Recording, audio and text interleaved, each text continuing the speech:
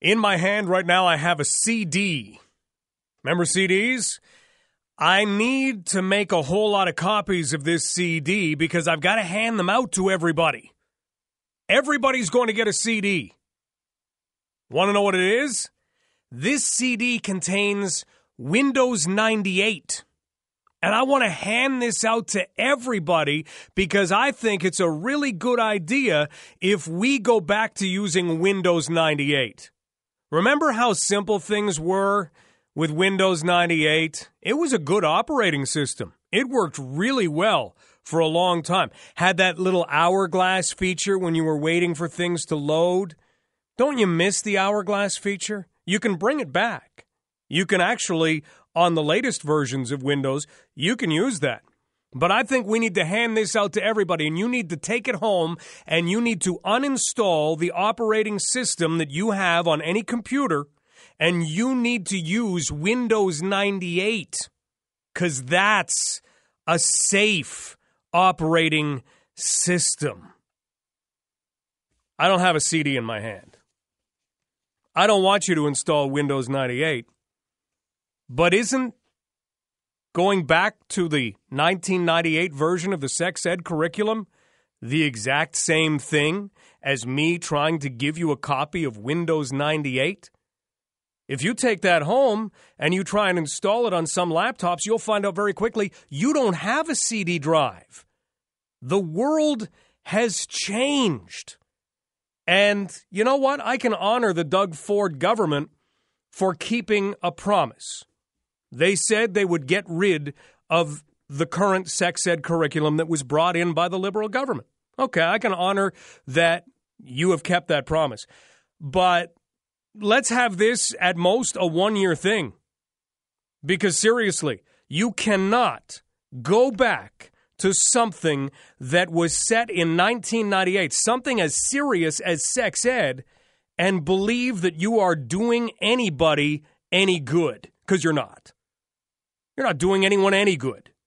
You're not teaching kids. Oh, but wait, what about the protesters? The protesters that didn't want same-sex marriage taught in school. The protesters that didn't want gender identity taught in school. People who were afraid of the word masturbation. What about them? Well, they win right now. But I don't think it's a win for any of the students. I think it's a big loss for students. Let's open up the phones on this. This has happened, and it was a promise, so it's easy to understand how this has happened. But the idea to scrap the sex ed curriculum, to go back to something that had early roots in 1996. I mean, we'd had public access to the internet for a year in 1996 when they started putting this together. That's unacceptable. That's not dealing with the world that you live in.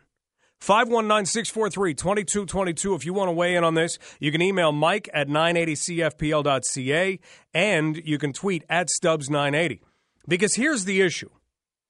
Everybody likes to believe that things are going to be different for their kids, or that somehow things are different for their kids.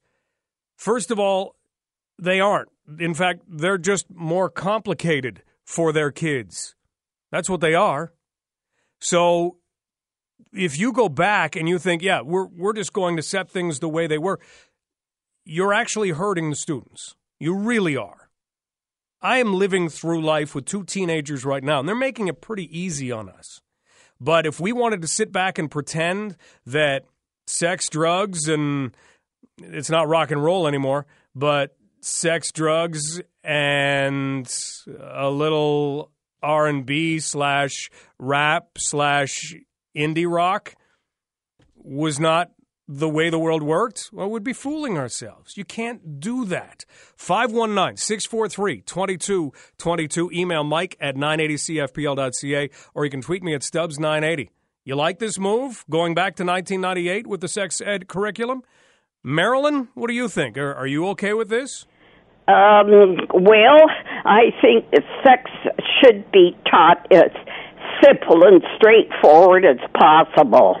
Well, I agree with you. Only rocket science. Yeah, but that element, sure. Hey, I agree with you. But now we've got so many different things. When you look at what social media has done, it won't even be touched.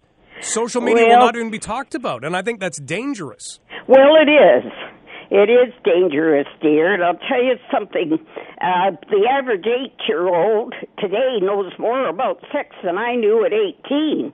Now, do you think that's a good thing, or do you think that's a bad thing? I think it's a bad thing. Okay. That I didn't know. Okay. That I didn't know at 18 what was going on.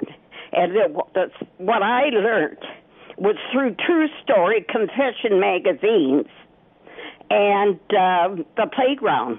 See, and I would much rather my kids, my grandkids, any of their friends or acquaintances were not taught by a magazine and certainly didn't learn anything on the playground. Well, that's the way it was done back then, dear. You've got to remember that I grew up in the 40s and 50s.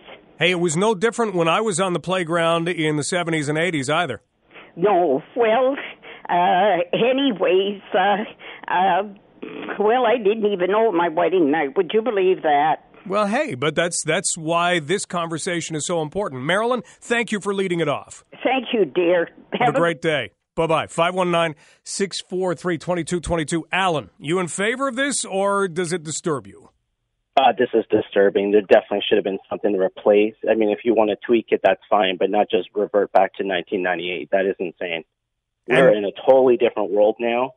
And quite honestly, Mike, ignorance is the greatest friend of your local pedophile. Isn't it? Yeah. It's the greatest friend of a lot of different things. It absolutely is, yeah. So, I mean, you've got the dark web, you have the playground, which is probably even more innocent than the web. Our kids, unfortunately, whether we like it or not, have access to things that we do not want them to be exposed to.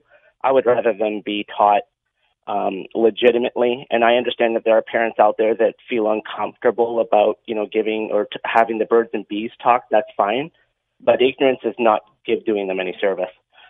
No sex ed is it's leaving kids big time vulnerable, and it needs to be changed right away. I hope that we do see changes. Like I said, hey, I'll give the Doug Ford government, I'll give them a year. I'll give them hey, we needed to appease people who wanted to see this. We promised it. We're doing it. He's been doing that with a lot of campaign promises that were made, or just people will still argue whether or not he had a platform during his campaign. But promises, yes. And so I'll give that to him. But you're right. We can't leave it the way it is. Alan, thanks so much for the call. 519-643-2222. Rob. Hey, Rob. Hey, how's it going? Pretty good, thanks. I'd say I'm fully supportive of what Doug Ford is doing. Obviously, Kathleen Wynne had a very serious agenda that she was ramming down the throats of everyone, and I'm just happy for him to say, no, that's not our plan. Okay, well, that's Rob, that's great. That's the political side of things, but to use the old line, think of the children.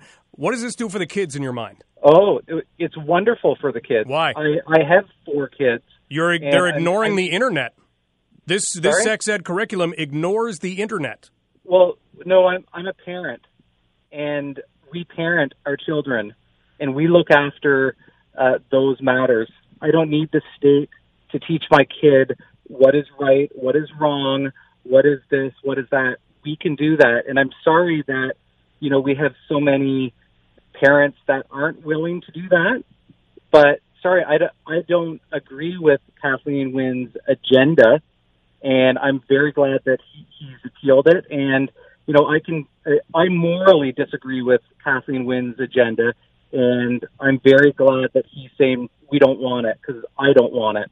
Rob, you sound incredibly level-headed. I am sure you're a fantastic parent. It is great that you have 4 children, but you just said it. What about the kids who don't have you as a dad? What do we do for them? They're back to learning on the playground, or worse, learning online. I guess that we have a different worldview, I believe. I mean, you're looking at a kind of a government nanny state where we have to take care of every person and every issue, and we have to cater to the lowest degree. That's where we're going to cater. So if 20% of the parents don't teach their children properly, what we're going to do is we're going to cater to them and we're going to leave out the other. And obviously, I don't know the number, but to me, that's the absolute wrong way to lead a society. I'm a Christian. I believe in Christian morals and Christian values based on the Bible. So obviously, I fundamentally disagree with Kathleen Wynne's agenda. So I'm just very happy that there isn't. And I know I'll get made fun of, for the next 40 minutes because of that. You know what, Rob, though? I won't let that happen. I will not let you be made fun of for your own morals and beliefs. That's not right. Well, but we know in the day in which we live that, you make fun of anything or anyone, it's wrong. It's morally wrong, but you can put down Christianity, and, it's very fashionable to do. And we have so many people in our government at every level that does that, and I guess they're just being who they are. But we know that this is how it is, and I'm just glad that he's doing that. I'm glad you called. Thank you. Thanks. We want to present as many sides as possible. Now, I'm somebody who believes this stuff should be taught because I'm somebody who believes in open discussion of things. I love open discussion of things. That's why talk radio is so fantastic. Because it should be, I hope it is, an open discussion of things. And right now we're talking about the sex ed curriculum and Doug Ford's government keeping a campaign promise, which I can honor, which I can understand. But it concerns me because as I started out the show, just in case you're joining us now, it's a lot like me handing you, this is in my opinion, a CD with Windows 98. And telling you to go home and install that on your computer to replace what you have now. It does not account for what kids deal with today. And Rob's right. He can sit at home and he can teach his kids. That's what a good parent does. But, hey, call it a nanny state or whatever. We look after people. Social assistance wouldn't be a thing. We have that. You have to look out for people. Some people are caught in a chain that will not break, and it leads generation after generation into some difficult times, and it just doesn't break the cycle along the way. Things like this can help, in my mind. What about you? What do you think? 519-643-2222. You can email Mike at 980cfpl.ca. You can tweet me at Stubbs980. Back to the phones we go with Ron. Ron, what do you think about this? Hey, Mike, when I was younger, and I still had some eyesight, sometimes we would get a hold of maybe a Playboy or a Penthouse. We saw it, and it was no big deal. But you know what? When I was younger, I also didn't have older siblings, or since I came from a single-parent household, I didn't have a lot of people I could go to. Now that the Internet exists, I definitely would not have any, literally, if I was 12, 13, 14, 18 years old now, I would literally have nobody to go to. Sexting exists. I would not be able to know how to handle it. I signed up for a couple of dating sites, legitimate dating sites, okay? I signed up for a couple of dating sites, and it's amazing how once you sign up for like a dating site, now you get all kinds of personal email sent to you. Sure. And a lot of it is disgusting. It's totally disgusting. And what if you were somebody who was, like you say, younger, who hadn't had the chance to talk about it? And you outline a perfect scenario, Ron. You know, it's hard because I never had anybody to talk to in the first place. So even when I was a child, I didn't have anybody to talk to. I always had adults say, oh, yeah, you can always come talk to us. But I couldn't because I was with a single mother. So what I learned was, you know, teenage boys, 12, 13, 14, 18 years old, looking at Playboy, and that was it. That's all we had. Yeah. We had no one to turn to. And you're not alone. That's exactly the way that a lot of people did learn back in the 70s, the 80s, Maryland pointed 40s, 50s. We'll throw the 60s in there because that was your exposure to it because it wasn't talked about. Or it was the birds and the bees. They made a song about it, and it beat around the bush, but it never actually looked at why the bush was growing. Yeah, but, you know, to have the Kathleen Wynne sex education, that's gone a little too far, but you can't go to Doug Ford either. You've got to have something a little more liberal because I wouldn't be able. I don't have a cell phone. I choose not to. because I wouldn't be able to see it now because I've lost the rest of my eyesight, you know. Mm-hmm. And, if I had the eyesight and if I had a cell phone now, there's no hell way I'd be able to understand sexting. I wouldn't. It's an odd thing. I can't say I've ever participated, and right now I'm a guy with my eyesight. And now so many there's so many fine lines in between that stuff too, because you've got guys looking at younger girls, or sometimes you've got people going to the deep net. Lord forbid, heaven forbid, if you ever go there, people. Pedophilia. It's sick, man. It really is. It is. Ron, thanks for calling. Yeah, bye. Bye-bye. 519-643-2222. One more call before we take a break. Richard, that belongs to you. Good afternoon, Mike. How are you this afternoon? I'm fascinated to know your thoughts on this, Well, actually. I'm not an expert, right, on this particular subject, but I do have my own views. And it is true, Mike, when you and I, right, were growing up, right, it was a totally different world back then, right? That was basically the summer of 69, and we can go on with it. But anyways, right, all we had back then to worry about when it came to venereal diseases is VD, gonorrhea, and stuff like that. We didn't have to worry, right, about a death sentence. But in 1980, when the first reported case of HIV came to Canada, then we knew it was a totally different world. As for the sex ed curriculum, right, I don't agree with Premier Doug Ford on this particular one, not entirely, and I certainly don't agree with Tanya Granick-Allen entirely. They wanted to see the sex ed curriculum, right? They wanted to see it totally repealed, right? I like the position that Christine Elliott Flaherty took on it, right, during the leadership race, right? She said what she would do is she would modify it and she would make it age appropriate, and that's all I'm asking for. And on the subject of same-sex marriage, I do not believe, right, that should be taught in the schools. That can be taught at home, right, by families if they wish to discuss that, because same-sex marriage, right, is not a health issue. If they're in a monogamous relationship between each other, there is no health issues there at all. So when it comes to ideology, right, and doctrine and beliefs like that, I believe, right, that's best left to the parents or the guardians. But when it comes to other stuff like anal and all that that's getting into health issues, right, that definitely should be taught in school. But like Christine Elliott Flaherty said, we should modify it, she said, but not repeal it, and it should be age appropriate. And on that note, Mike, I'll let the experts call in. You have a good afternoon. Thanks, Richard. We'll take a break. More on this in just a moment. Doug Ford said he would do it. He has done it. You have to honor that. Is it the right thing to scrap the sex ed curriculum? I'm hoping this is just a this year thing, because I don't think it's the right thing. What do you think? 519-643-2222. Email Mike at 980cfpl.ca, or you can tweet me at Stubbs980. This is London Live on Global News Radio, 980 CFPL. They're going back. That usually means back to school. Well, that's not what it means today. It means they're going back to the old sex ed curriculum. This is a good idea? 519-643-2222. Out of town, 1-866-354-8255. Back to the phones. Margaret.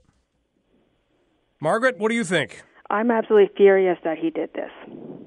I think that he did this just to pander to a bunch of bigots.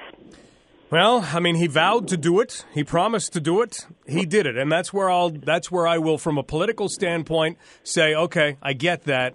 Now, what are we doing for the students? Well, the thing is that I have a teenage daughter, and I was given sex ed too. This is in the early 90s for my time.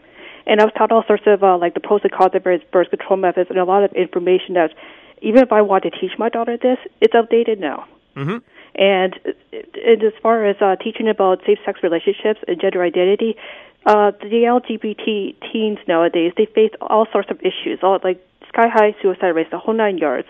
We should address that. Margaret, I'm with you. I really am, because you just raised a lot of issues that are not covered because the world was a different place when they were putting the curriculum together that is essentially the 1998 curriculum. Margaret, thanks so much for the call. One more call before we get to news with Jacqueline LaBelle. Ryan, that belongs to you. Hey, how you doing? Pretty good, thanks. Good. Honestly, I'm much like others. I'm not a fan that he kind of got rid of the sex ed curriculum. I think it's incredibly important my son just turned 12. We gave him some books that are on it. I even learned some things in them, but the information, like, it's some people are too scared and they think, oh, kids, they shouldn't learn these things, but he's heard things on the schoolyard that even still with the current curriculum were not taught, and we're past it. And then these books we gave him and conversations that we had, helped kind of clarify things, because they honestly scared him, because he was learning about things that were really upsetting, because he's like, well, I don't want to do that. And it's, but it opens the door to have the conversation, like, you don't have to, but these things are out there, and information is power. Yeah, that's it. And there are a lot of situations, and I'll outline a couple after the news that do exist, and you would think, nah, that doesn't happen. I'll outline a couple, and they do exist, and you have to be as ready as possible. And that's why going back to something 20 years ago, in my mind, it's not getting that done. Ryan, thanks so much for the call. News is next with Jacqueline LaBelle. Then more on this. If you are on hold, please stay there. We'll get to your call. You can email me, Mike at 980cfpl.ca. You can tweet me at Stubbs980. You're listening to Global News Radio, 980 CFPL. The sex ed curriculum is being scrapped. The one that some people were uneasy about, the one that some people were in favor of under the Kathleen Wynne Liberals. Doug Ford had said, if he's elected, this is what he's going to do. He did it. That's the political side. We are examining kind of as many sides as you want to. Certainly the political side, but it's pretty cut and dried. And right now they're going back to a curriculum that, from what I can tell in my own research, was begun in 1996. At least putting it together was begun in 1996. Remember, the internet became a public thing late 94, 95. So around 1996, they started working on this. It was essentially put in place in 1998. You may hear it called the 2015 curriculum. Not really. The entire thing was kind of put together in 1998. So that's what we're going back to. Andy has tweeted, I have to agree, the Wynne government did a lot of bad things. This wasn't one of them. You can say that it went too far. You can say that it shouldn't have been put in place, but that's irrelevant in my mind. The most important thing is, what do we do to teach sex ed properly? Because this is a really different world from 1996 and 1998, and even if this was a curriculum that had been put in place in 2015, it's a different world from 2015. So what do we do now? You can't just say, yeah, it's turned back. Okay, on to the next thing. How do we do it? Wait a minute. This is important. Stop. What are we going to do with this?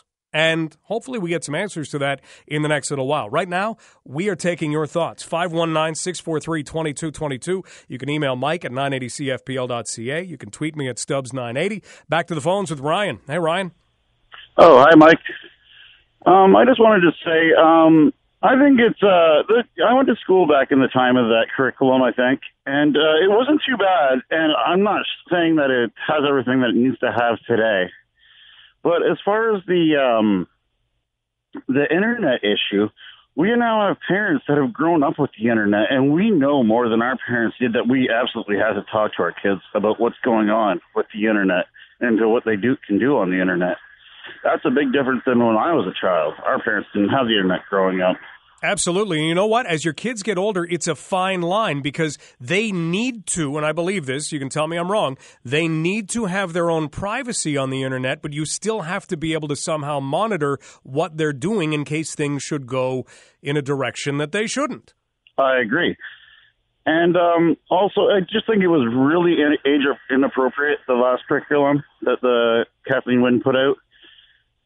They definitely, I think when you tell things like that to kids at such a young age, it confuses them, and kids will just try something because they heard of it. You know what I mean? Mm-hmm. Yeah, I'm not saying it was ideal. I'm not saying it was age appropriate. It was one of those things that went, really, really far into all the areas you could go into, and they did it at a young age. So I'm not saying that was the perfect thing. I'm not defending it, but I'm saying that this is missing the mark if we're just going to turn back the clock and go, okay, done, on to something else. And I agree, and I hope they actually do change what they're doing right now.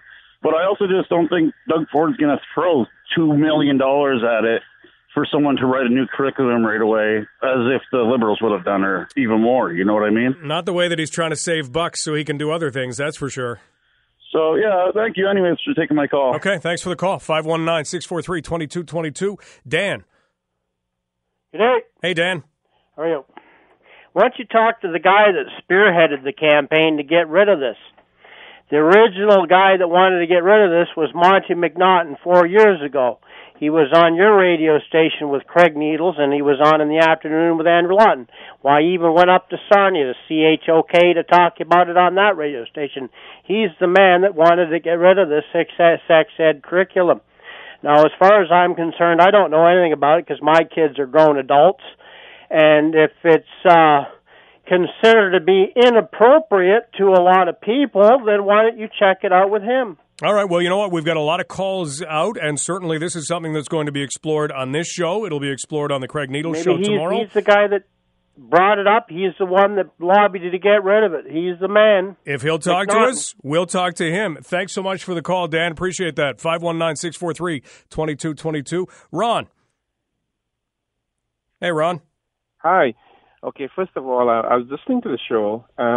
I don't believe that Ford should have made that decision at all. I think there are two sets of people. People who would rather stick their head in the sand and pretend that what's going on is not actually going on. And there are people who are realistic enough to realize that kids today need to have this type of information in order for them to be successful. I think that's really where things should be at.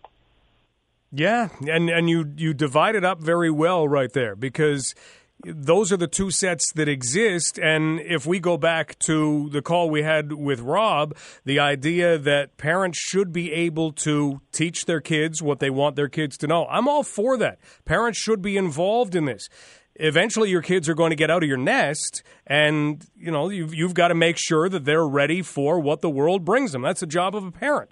But in this case, I don't know how much we watch out for the people with the head in the sand. How much do you think we need to watch out for them? Because, as Rob said, hey, stop appealing to the lowest common denominator.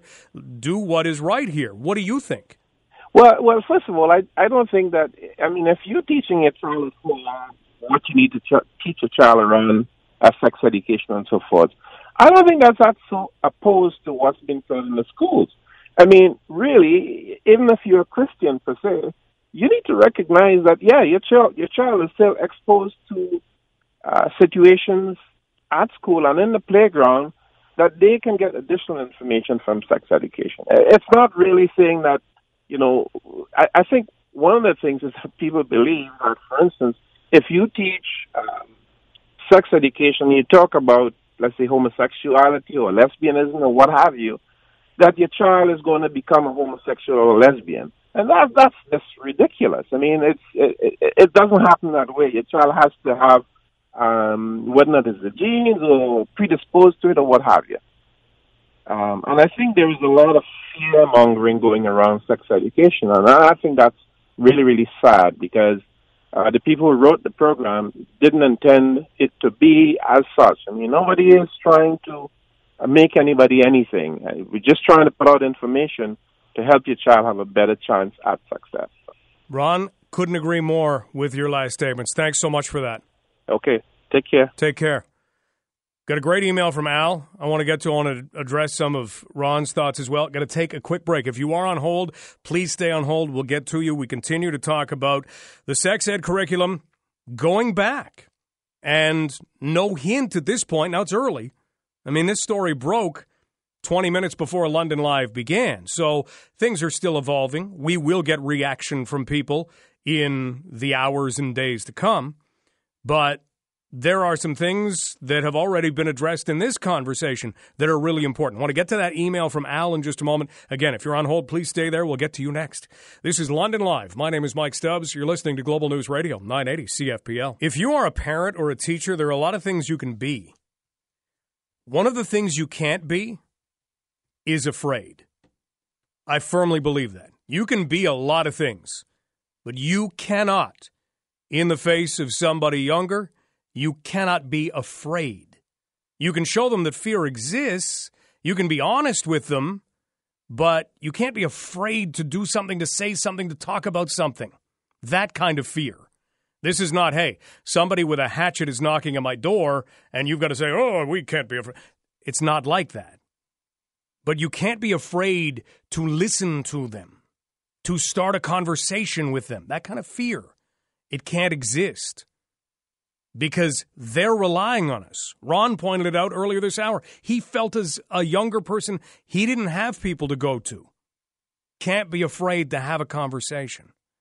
And I think that that is an issue that exists if you are somebody who's in favor of going back to 1998 and staying there with the sex ed curriculum, because kids are missing too much. I got teenagers in my house. I can assure you that curriculum does not know a thing about what they're involved in now. And my kids make it easy on me. I can't imagine kids that don't. 519-643-2222. Sean, your thoughts on this? Hi, Mike. Well, first of all, good afternoon. Hope you're enjoying the July weather. I am. And, I've got 20 teenagers in my hockey dressing room, too. You're absolutely right. The curriculum from 1998 doesn't address half of what kids today are exposed to out in the real world. And here's what it really boils down to, Mike, is what your kid doesn't know can hurt someone else's kid. And that's why we can't go back to this 1998 curriculum. We need to be teaching a modern curriculum. This idea that this curriculum was developed without the input of parents is just nonsense. Every home and school association in the province was involved in providing input on this. We simply have some folks who are spreading misinformation. Parents were involved, experts were involved, and the information that's contained in there, if you actually take a look through, you don't even have to read the entire curriculum. Read the summary. The information that's being taught to kids in this new curriculum is age appropriate at each grade level. So this is a huge step backwards. As a gay Londoner, I'm profoundly concerned about what it means for our LGBT because we're going to be isolating them once again. Like you were saying about your caller, Ron, that was my experience growing up too, and we're just putting other kids through that experience. We've got to keep the new curriculum.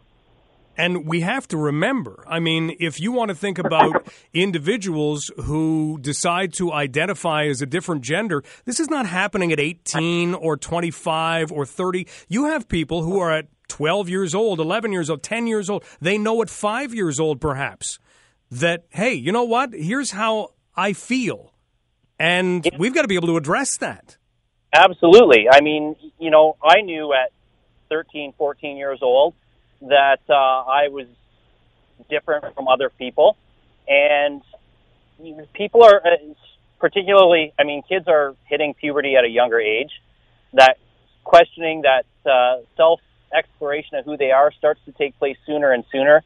And for heaven's sakes, what they get on social media today alone should be cause to keep the new curriculum. Nothing in the 1998 curriculum addresses online safety, addresses issues like sexting, sending inappropriate pictures back and forth between your friends.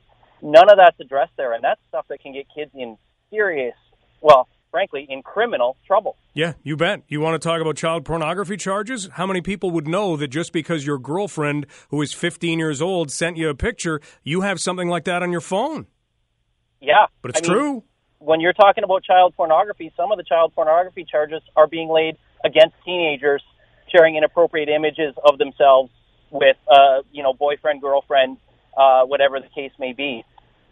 We have to teach kids age-appropriate information, absolutely. And, for those parents who say, well, I want to have a role, then have a role. Supplement what they're learning at school with further discussion at home, but don't take away the discussion at school. Sean, thank you. Always a pleasure, Mike. We've had some great calls today, and that was another one. Ron, I want to tell you, Ron, who we talked to right before the last break, I've had 2 emails come in, one from Alan saying, 3 cheers to Ron, fantastic call. Another one that came in from Dave, and Dave says, Ron has it right on the money. So, Ron, you're already getting a whole lot of kudos for the things that you said. And I want to get to an email right now that comes from Alan. Alan says, last year in grade 1, My daughter learned that she has personal space and that everyone has personal space, that she has the right not to have that space disrespected, and that she needs to respect others' personal space. They talked about rough play. They talked about reading body language and how to assert yourself to express that you need your personal space. This will translate to a much more important theme: consent. Later in life, my daughter will know that no one can touch her or impose themselves on her, that no means no. My daughter has two parents that discuss sex and sexuality in age-appropriate ways. There are children who have parents that don't. These tools, these lessons need to be taught. My friend has a preteen who thought it was okay to send nude pics of herself to an alleged boy via Snapchat. The boy turned out to be a man in his 30s. Sex ed is critical, and a modern version of it is a must. Al, thanks for taking the time to write that. Sean said it. You don't have to be comfortable with the things in the sex ed curriculum that you feel are being taught. But whether it's math class, whether it's history class, whether it's sex ed, as a parent, you do have to supplement that learning. It only helps. It's not taking away from what teachers are doing. It is just helping your child to grasp concepts. And there are a lot of crazy concepts to grasp. And a lot of them do come in different ways now. Ways that we don't even understand. Ways that we have trouble grasping. You know, the schoolyard is the schoolyard. There is still a pecking order. There will always be a pecking order. Those things exist. Bullying, I have to commend the people who started upstander movements and brought bullying into an area of discussion. Is it gone? No. Will it ever be? Probably not. Are things better? For some kids, I believe they are. At least there are places you can go. At least there are ways to discuss this stuff. You know, one of the things that I didn't get to mention was the idea of 5 guys, 5 girls, and every Friday night, they rotate. And they go off into bedrooms and they do whatever. Or ask somebody in their teens about, I think, what is it, a popsicle? Or it's a lollipop? Or ask them about, I'm not even going to get into what it is. But it's there. They need to know at least that they can go to talk to somebody, whether it is a parent, whether it is something that they learn in class. Now, when you look at how this sex ed curriculum was outlined, I'm so glad that Sean brought this up. This was not something that was just 3 people in a room going, and on Thursday we'll teach about the birds, and on Friday we'll teach about the bees. That's not what they were doing. They took input from so many different places. And kids are a lot more open now than we've ever been. And that kind of thing is healthy, but it also comes with a challenge. It comes with the fact that they're not afraid to have discussion. We can't be either. We'll let you know what's coming up after 2 o'clock. Thank you for this discussion. It'll come up again. It'll probably come up again tomorrow. And we will get some expert feedback on it. And we will get some insight into what is taking place. We've got calls out right now, and who knows who will get to comment on this. You'll hear it on the Craig Needles Show between 9 and noon, and you'll hear it right here as well. This is London Live between 1 and 3 on Global News Radio, 980 CFPL. Okay, the perfect storm in sports is happening. All of a sudden, things are coming at us from all different directions. If you don't want to know the score in the World Cup of Soccer semifinal between England and Croatia, that's about 7 seconds in. All right, it's a little further along than that. Then fingers in your ears. La, la, la. Are you ready? England just scored. An absolute wild beginning. England has not been to a World Cup final since 1966. This was in, I believe they'll rack it up as being in the 6th minute. So right away, England won, Croatia 0. Croatia has never been to a final. And there is a big-time Croatian community in this area. There is a big-time English community in this area. Croatia is telling themselves there's still a lot of time left. England is saying, wow, can you believe the way that this one's going? So England's up. Then, earlier today, I don't know if you saw, who is the best grass court tennis player on the men's side? That would be Roger Federer. The guy doesn't lose. He lost. He lost in the quarterfinals. And he lost to a guy with really not a lot of fanfare in the tennis world at this point. Kevin Anderson. Now, he's number 8 in the ATP rankings, but if you say Kevin Anderson, people are saying, doesn't he play for the Memphis Grizzlies in the NBA? No, there's no Kevin Anderson on the Memphis Grizzlies either. But, yeah, he beat Roger Federer in a crazy fifth set that went all the way to 13-11. Before Anderson finally won it. Rafael Nadal is losing at Wimbledon at the moment. Novak Djokovic is through. And Milos Raonic is in the second tiebreak in his match against John Isner. It was Raonic who won the first one. Isner's up 5-4 right now. So that gets you up to date in tennis. And congratulations to Londoner and former London Knight Brett Wilichka, because he has just signed a brand new contract to play in the American Hockey League with the Rockford Ice Hogs. So congratulations to him. We talked earlier this week about recycling. I was having some issues throwing out not a recycle bin, but a bin that looked like a recycling bin. Sometimes we would put, excess cans and bottles or excess cardboard in it, and we'd use it as a recycle bin. And it just wore out. I don't know why, but it did. I don't know if our grass is acidic, not sure, but the bottom, done. And I tried to get rid of it, and we'd gone 2 weeks, and it hadn't worked out. And an email from Sean said he once went 6 weeks, and we got a call from Harold saying, well, maybe it's the kind of plastic. Maybe you can't recycle that particular plastic. Well, it was time to find out exactly what might be going on and get some tips for anybody who wants to throw out large plastic things. Rose had a laundry basket that she was having trouble getting rid of. Joining us right now is the man who heads up waste in the city of London, Jay Stanford. Jay, thanks so much for being here. Hey, good morning, or actually good afternoon there, Mike. It is, but you know what? That's how hard you work. I mean, the morning's flown by. It's 2 hours and 9 minutes after. Oh, no kidding. Well, let's look at recycling plastic, because we like to think everything in our world is recyclable. I finish up with this paper, I put it in the recycling bin. I finish up with this glass jar, in it goes.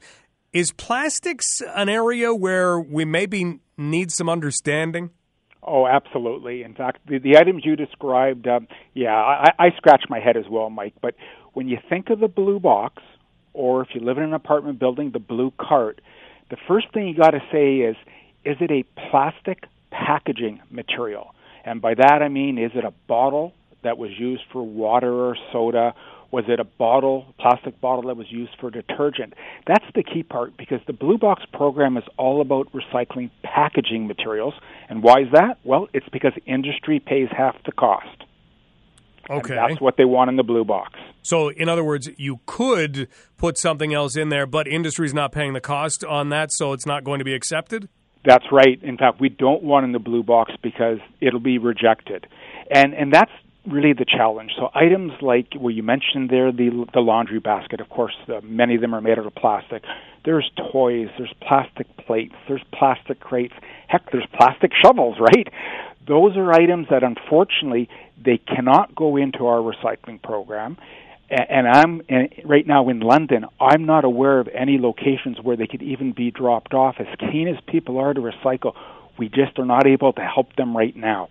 And that's so weird for us to think of, that, hey, I have a plastic thing, all plastics are recyclable, but it still might have to find its way into the landfill if it's all busted up. Well, that's right. And unfortunately, and for any of your listeners there that are chemists, they will tell you firsthand that plastics are not all the same, and that is one of the challenges.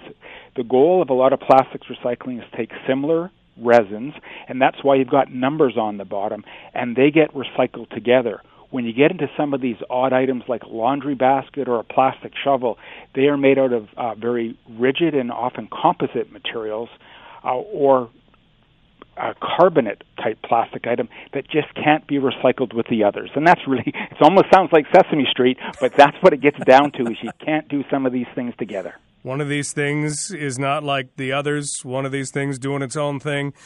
And then if we're to keep that rule of thumb, I guess, you're looking at packaging or things that hold other things, containers. That's right. And if you look at the bottom, and sometimes you do need a magnifying glass, there will be a number on almost all your packaging materials, and they range between number 1 and number 7.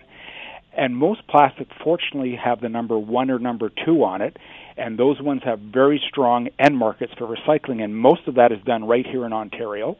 And then when it comes to numbers 3 through 7, we're also recycling those in Ontario, and we refer to that as a mixed plastic. And all that matters because the processing centers take those materials, they wash them, they turn them into flakes or pellets, and they create, of course, new products and put them back in the marketplace. Jay Stanford with us, Director of Environmental Programs and Solid Waste at the City of London, as we look at why sometimes plastic is rejected. So that says it right there. Jay, while we've got you, green bin is still on that tip of the tongue of everybody in this city. I know you were talking with Craig Needles about it last week. Anything more that we need to know about the green bin program? Well, absolutely, Mike. Today we just posted on the city's website our committee reports for next week for the Civic Works Committee, and there we have what's called the 60% Waste Diversion Action Plan. And it lays out how we're going to move this city from our current 45% diversion rate right now, keeping materials out of landfill, and how we're going to achieve 60% diversion by about 2022, so about 4 years from now. And our recommendation is that the green bin will have to be part of that program. We're also recommending, though, that another program that deals with organics, referred to as mixed waste processing, continues to be part of a pilot project as we move forward. So there's a lot of good stuff that was just posted today, Mike. Okay, well, we can check that out at london.ca. In terms of either of those programs, the pilot program does deal with a green bin, does it not? Oh, yes. No. Now, citywide, we are proposing a green bin program. So that is for everyone who has curbside service. The pilot program would be for those living in multi-residential buildings because they, of course, generate waste, and their waste contains organic as well. So we're looking at 2 systems to move forward in the city, all outlined, and we're looking at very strong diversion estimates coming from those programs based on current experience. And Mike, from a price perspective, and that's, of course, going to be a very, very important part of the upcoming discussion, all in for our waste diversion system to hit 60%, we are looking at about in the order of $6.5 million a year, which comes out to somewhere around $36 a household. And is that $6.5 million a year on top of what is already spent on waste diversion? That's correct. That's okay. Correct. But you say it's how much a household? About $36 a household. Okay. So now we're talking big dollars here. It is a big investment, and that's why, of course, there'll be big discussion at Civic Works Committee, at Council, and we're also recommending that after basically 2 years of work, we go back out to the community and say, here's what we have in mind. What do you think? So if you were to look at a time frame for things to play out from the inception where it's discussed next week to when we see green bins, what's the estimate? Green bins would be in place. It takes a while, about 2021. So that, of course, is the biggest component moving forward. But over the next 3 to 4 years, there'll be increased recycling. There'll be a look at avoiding food waste, perhaps the largest component of the garbage bag, and one that is unfortunately the most wasteful item sitting in there. We're looking at more reuse opportunities. We're looking at reduction opportunities. Basically, it's everything firing, Mike, to move us from 45% to 60% to be among the leaders in Ontario. All right, you can check that out at london.ca. Jay, we really appreciate your time today. Hey, thanks for having me on. Look forward to those soccer scores. Look forward to it. That's Jay Stanford. We can update you. You ready? Here comes the score. They are in the 17th minute right now, and it is 1-0 England over Croatia. England scored, and I think they'll call it about the 6th minute. So really early on. Winner will face France. in the World Cup final, and that will be played on Sunday at 11 a.m. Eastern. The third place match, I don't know, do the players even want to play the third place match in this? For things that have bronze medals, if you talk to anybody who plays in a bronze medal game or bronze medal match, and whether they win it or lose it, they'll tell you, if they win it, they'll say, I'm really glad we won that game, that match. I didn't really want to play it. I was disappointed after losing the semifinal. I'm really glad we won it. And if you talk to somebody who lost it, they'll say, I wish we could do that again, because I really wish we'd come home with something instead of nothing. In this case, I don't know. It's one of those traditional things. And the winner will play France. You think about France. France has only ever been in 2 World Cup finals. They won one in 1998. And I was in France, and then they lost in 2006 to Italy on penalty kicks. And Italian soccer fans, you can live that one up forever. That was the Zinedine Zidane headbutt match. So that's it, though. You would think, well, France has been there so many times. Twice. Won it once. Croatia's never been there. England has been there once and won it, but that was back in 1966 when they actually went to extra time, tied 2-2 with Germany, and came away with a 4-2 victory. So World Cup continues to play out. Hey, something else that happened today, Bank of Canada raised interest rates by 0.25% or 0.25 point. What does that mean for mortgages? We always like to do a little check, because if there's a great big thing that you borrow money on, it's a house. And to know whether or not this means, do I check up on my mortgage? Do I lock in if it's variable? We'll deal with that next. Michael Mullis will join us, the mortgage teacher. This is Global News Radio, 980 CFPL. World Cup semifinal, Canadian Milos Raonic in the quarterfinals at Wimbledon right now against John Isner. Isner won the second set in a tiebreak. So both sets have gone to a tiebreak so far. Rafael Nadal is still down 2-1 to Juan Martín del Potro. So if you're following along in the sports world today, there is a lot to follow along. We have Blue Jays baseball for you tonight. It will start at 7 o'clock with the pregame show. Jays in Atlanta again, finishing up a 2-game series. And then they go to Boston for 4, and then it's the All-Star break. And there isn't a whole lot of baseball next week. Just that home run derby that they need to give a rest to, at least for a year. How can I miss you if you won't go away? That's what the home run derby is right now. We can't miss the idea and the fact that we've had an increase in interest rates. Bank of Canada, up to 1.5%, up a 0.25 point. And we always like to look at this from a mortgage angle for anybody who does have a mortgage. The mortgage teacher joins us right now, Michael Mullis, on the rise of the interest rate. Michael, how are things?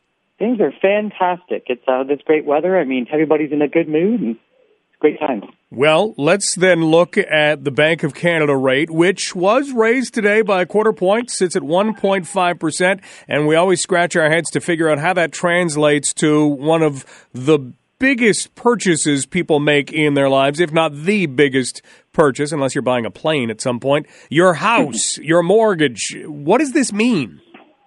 Absolutely. Well, what this means is a lot of people get mixed up because we get a lot of calls at this time saying rates are going up.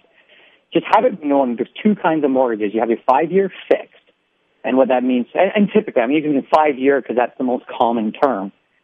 So 5-year fixed, of course, your rate doesn't change. So if you have a locked-in mortgage, don't worry. This meeting doesn't affect you.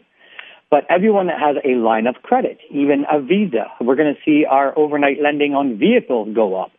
What this means is this affects our variable rate mortgages and our lines of credit mortgages. So a lot of us are in scenarios that, maybe we have a mortgage, but maybe we have a line of credit attached to the house also because maybe we did a renovation or something like that. Now we're going to see an increase in interest paying on all of our floating products.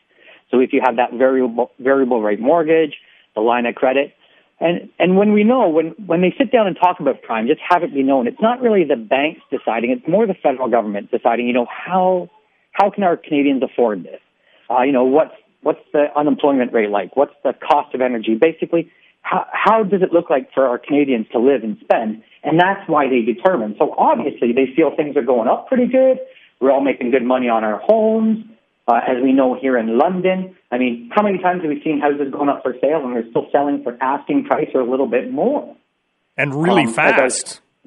Really fast. I mean, it puts stress on us because we get people coming into the mortgage office saying, we need to go in without financing. Well, that's risky for a lot of people. So I got to admit, that market is cooling down.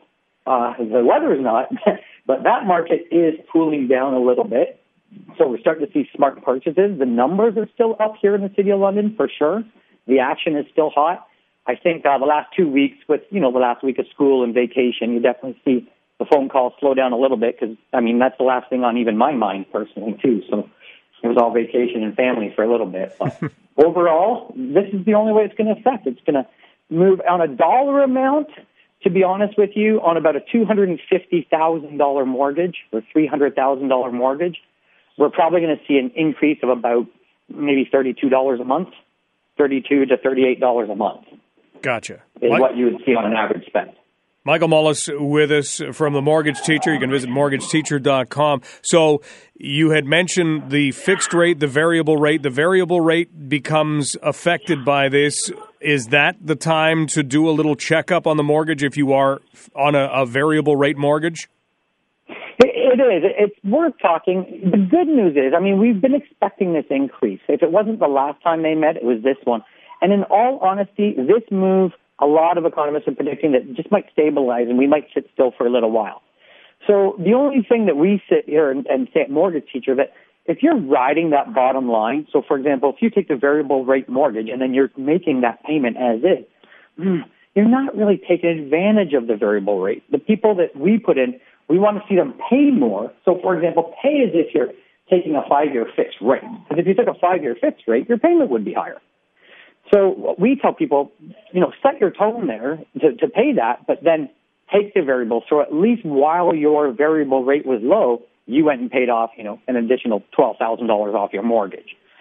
So that's kind of how we predict, and that's how the people that should take the variable are the ones that are taking advantage of the low rate and paying more. The ones that are kind of riding this line, yes, maybe that's when you should call in and make sure, you can afford if there are more increases in the next 3 or 4 years. So kind of give yourself a little bit of a stress test, and that's exactly what we do here at the office. Fixed rate is tied to the bond market. Is there any way to gauge what might happen there, or is it time will tell, it's always unpredictable? That's a good one, Mike. I was looking at this morning and yesterday, and in all honesty, all I do, if you guys want to look it up, Google search, Bank of Canada 5-year bond. And, investing.com is the first one that comes up in the Google search. And you can click on that graph and play around with the different times. And as you can see, really the 5-year fixed rates, the bonds have kind of been settling down since about May 15th. So we've had a little bit of an increase the last week. We'll see what the market does today because, yesterday we started to see some increases. So we had some decreases, some increases. So right now, I think the 5-year fix is going to pretty much stay where it is. And if the market starts to stabilize, we might even see a little bit of a decrease in the fixed rate. With that being said, they usually only move about 0.10. So, I mean, to a Londoner's mortgage, that could be as easy as $13 to $15 a month. So nothing big, no big changes in the fix, but let's wait and see what this move does today. Michael, thanks so much for the update. No problem, Mike, and we'll see you around. Sounds good. Michael Mullis, the Mortgage Teacher. So, some insight into what this does to mortgages. Remember, there are two types, and this only affects the variable type. Depends what the bond market does as far as fixed rates go. And how do you get young people into a house? Save up. Save. I have no idea. I have no idea. Are we at the point where we're going to start bequeathing our houses? I suppose you do it anyway in a will, but, do you have that somehow basement apartment set up for your parents and then they sell their house and move into yours? I don't know how they don't do that in places like Vancouver and Toronto where the prices are what they are. 3-bedroom bungalow, $1.3 million. I'm in. Where do I sign up? How do I get a $750,000 mortgage? How do I get a $1.25 million mortgage? Wild. Crazy. I don't get it. We have a lot still to come on the show. We've got news up next, and then we are going to talk with a Londoner who is going to be driving 170 miles an hour through the streets of downtown Toronto this coming weekend. And it isn't a stunt. and he's not doing it as an experiment to see whether he can get away or whether the Gardner can free up long enough to actually get to 170. Usually it's hard to get to 70 on the Gardner. Usually it's hard to get to 7 on the Gardner. So we will meet him because he's doing something pretty wild, and we'll recap his racing career. We'll keep tabs on what's happening in the soccer world, in the tennis world, and the rest of our worlds, too. Jacqueline LaBelle is next with news. This is London Live on Global News Radio, 980 CFPL. England and Croatia continuing in their World Cup semifinal. Here comes the score. England 1, Croatia 0. They are currently in the 36th minute. So still a lot of soccer to come. England scored early. We have all boys safe from the cave in Thailand, all of the soccer players who were between the ages of 10 and 14. Now, they have discovered lung infections in a couple of the boys. That's not uncommon. You spend time in a cave. That's why if you live in a cave, you've got to come outside for some fresh air. But they're not the cleanest places. You might like to think they are. It's a cave. Come on. Who goes in a cave? Bats, other critters, things you don't come into contact with very often. So FIFA had actually said, hey, if you can get the boys out of the cave, we'll bring them to the final. They're a soccer team. No, they're not going to do that. They will do something at a later date. So who knows? Maybe they wind up at the Champions League final someday. But one of the things that has come out of this, and they've really finally started to discuss it, it's not a joke, but there are always those things that you say, well, that needs to be asked or that needs to be discussed, but yeah, it's too soon. Too soon. Well, now it's not too soon. What were they doing in there? What was the coach thinking? And the coach actually thought about becoming a monk. And is somebody who people who know him, they're saying, hey, he'll never get over this, that he put these boys in this type of danger. You had one boy who was trying to overcome a fear of the dark. You have all kinds of stories coming out. But the coach goes by the name of Eck, and he's somebody who was orphaned at a very young age. There was a disease that swept through his town, and his sibling died, then his parents died. He was orphaned. And so he has basically lived his life trying to help other people. And a lot of the boys on this soccer team have come from families that don't have very much. I mean, this is Thailand. You've got another boy who was called instrumental in helping to keep the kids alive. And he was someone who, as well, was not orphaned necessarily, but he was dropped off at a church by his parents, and not as a baby in a basket. This is a little later on, and they basically said, hey, we can't look after him. Could you please look after him for us?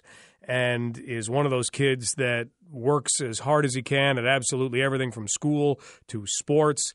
And Eck, the coach, was just trying to give these guys a life experience. And unfortunately, this is the way it went. But they do credit him, and the boys so far have been very good, and everybody else has been very good, by saying, hey, he kept us calm. You're stuck in a cave for over a week. And he was someone who kind of helped us hold it together. So some interesting stories coming up. But as far as why were they there, they just were. The signs were there. Don't go past this point. Rains, rainy season, potential floods. They went in. They left their bikes. They left their backpacks. They went in. And fortunately, everybody has been rescued. And hopefully, all of the lung infections that have been diagnosed can be treated. And again, who knows? Maybe the Women's World Cup next year. Maybe they get to go to that. Maybe the Champions League final. Who knows? But FIFA will set them up at some point. We are going to talk about another event that is on the way. If you like racing and you like racing through the streets of Toronto, we're going to speak to somebody in just about a minute that will tell us what it's like, because he's done it before and he's about to do it again. And even though he was born in Brampton, he's a Londoner, and he'll join us. Next up, we'll talk with Pete Shepard III on London Live on Global News Radio, 980 CFPL. Coming up this weekend in Toronto is the Honda Toronto Indy, but that's not the only part of the weekend. You have the NASCAR Pinty's Grand Prix, which is going to take place on Saturday and has some London blood in it. Well, originally from Brampton, but when you move to London and you hang out here, you are a Londoner. And Pete Shepard III definitely is, and he is going to be racing in that NASCAR Pinty's Grand Prix on Saturday, flying through that road course in downtown Toronto. The weather looks very good, and we're lucky enough to have Pete with us right now. Pete, how are things? Things are going great. Thanks a lot, Mike. How you doing? This has to be a nice big week for you. Yeah, this is going to be a huge weekend for us, and obviously VRX Simulators. I can't thank Robert Sanders enough for the opportunity. They have a great program that they're launching with all their sim racing and their esports, and they're helping drivers like me get ready for big races like this at the Toronto Indy. Yeah, it is. It's a changing landscape, it seems, but it seems very good for drivers to come from absolutely anywhere, right? Yeah. I mean, these types of races really open the door to guys who are really good or are fine-tuned road course racers, and it's just an overall, it's a great experience for anybody, and it's pretty rare. You don't get a chance often to run the street courses, especially downtown Toronto. So one of the few times you can go down Lakeshore at 170 plus and not get a ticket. All right. Well, let's kind of dig into how things have gone. If we look back in time, it's always neat to see somebody achieve a huge height as a kid and then wonder, where did that guy go? We go back to 1998. You were the Grand National Go-Kart champion. You were 11 years old, and where are they now? You are still in racing. How do you think you've stuck in racing this whole time? Well, lots of support from great people, and National Exhaust has always been a big supporter myself.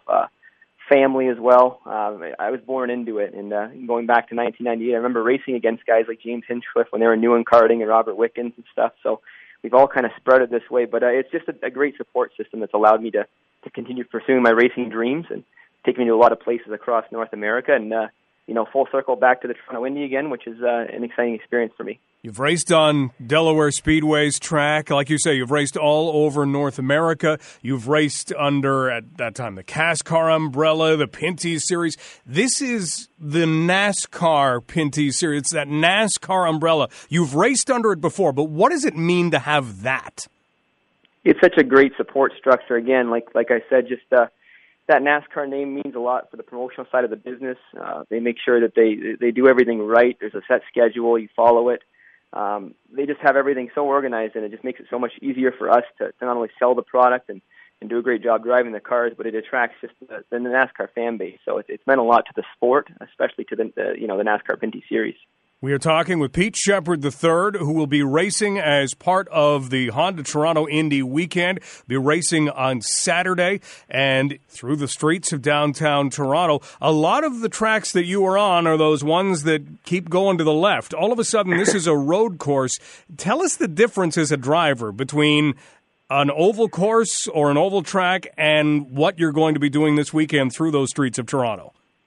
Yeah, I mean, any form of racing requires a lot of concentration, but I think what separates the road racing from the ovals is just the amount of preparation and the precision that it takes. I've had to study every corner. I think it's 11 corners and about 13 shift points on this track. So there's a lot more preparation that goes in prior. I've reached out to my friend Cole Pern, crew chief of Martin Truex Jr., for some setup advice, and obviously J.R. Fitzpatrick, who hasn't been doing it for a while, but a great road racer himself. So lots of phone calls, lots of texting, just things back and forth to get over prepared for this race. That's what it takes to be successful in the street courses and road races. So the car setup has to be different from what it would be on an oval track? Oh, big time, yeah. I think, on ovals, you're 60% geared up just for left-hand corners, your weight and just the wedge in the car and stuff. So they're set up completely different. For the Toronto Indy, there's more rights than lefts, so we actually geared up to turn a little bit better right than left, which is uncommon. It's weird when you're driving the car and it's not always trying to pull left on you. It's almost dead straight. So setup's completely different going into this weekend versus any oval track we'd ever run. Now, do you do much practicing somewhere else? Because, see, that's got to be the toughest part of a road course. You could go out to an oval track and you could do testing, you could do practice. It's not like you can just go out on some back roads and say, I'm going to take it up to about 170. And that's where I'm at a huge advantage just because of VRX simulators, providing with a simulator to get all this track time even though you're not physically, on the tracks, it's within a quarter of an inch detail, all the tracks that you run on the road races. So the simulator that VRX has provided us is such a big help for getting prepared for this. And like I said, I'd probably be almost lost if it wasn't for them because of the difficulty to get track time on these road races. You must be able to walk into any kind of arcade-type setting and crush a racing video game. There's a lot of guys who are familiar with computers who are still beating up on me a little bit, but I'm newer to this thing. So as I get going, I think I'm going to be a tougher challenge for these guys. They won't have their way with me much longer, that's for sure. Pete Shepard III, a guy who lives in London, Ontario, and is now part of the Honda Toronto Indy this weekend. You've raced this course before, but it's been about 13 years. What do you remember from the first experience? It's actually changed a little bit.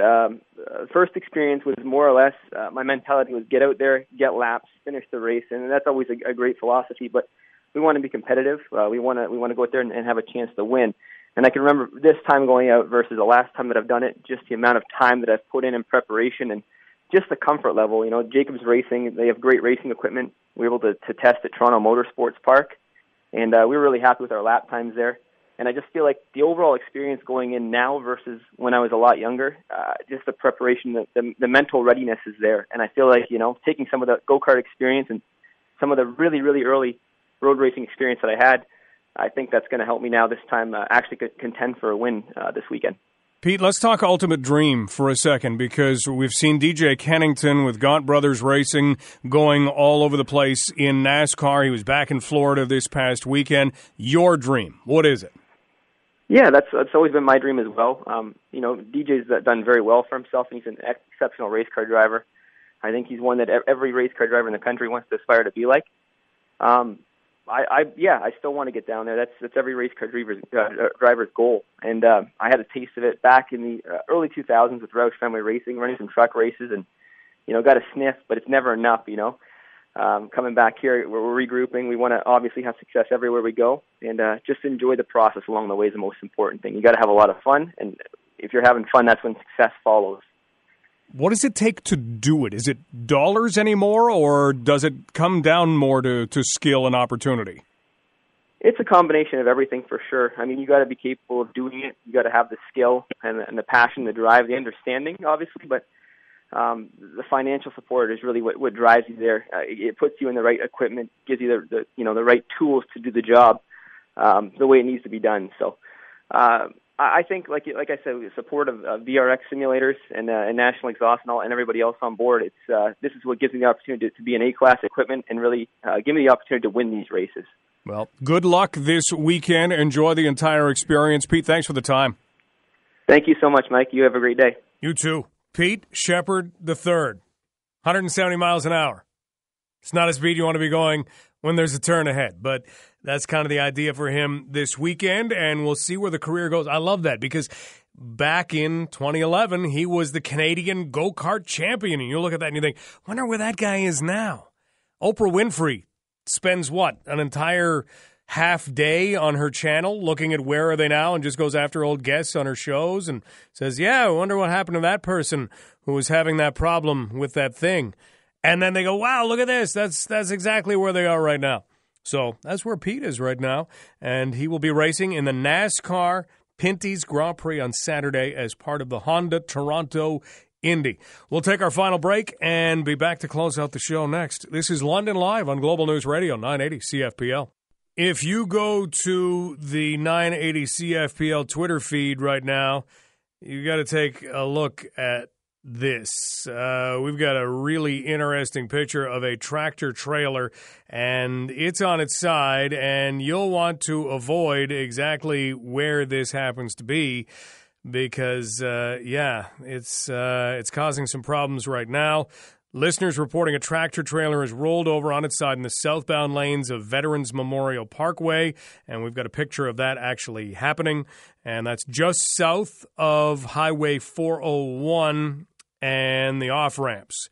And traffic is going very slowly in both directions.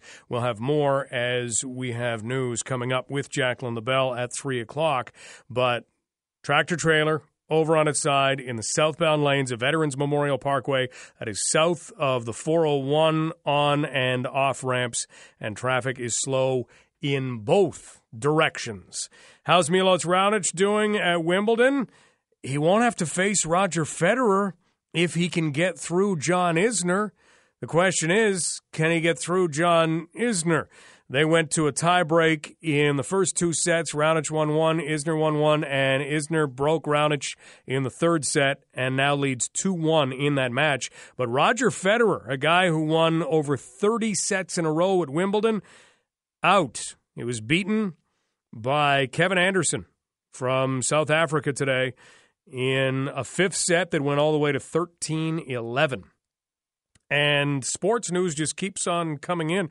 The Western Mustang men's hockey team has announced that Londoners Ethan Sapula and William Lahead, along with Kyle Langdon, Kenny Heater, Alex DiCarlo, and David Ovsjanikov, who played last year with the London Nationals, are set to join their roster this fall in men's hockey. So they continue to recruit former OHLers and some pretty fantastic hockey players. Coming up on the show tomorrow, something interesting. And here's some homework for you tonight if you haven't done this.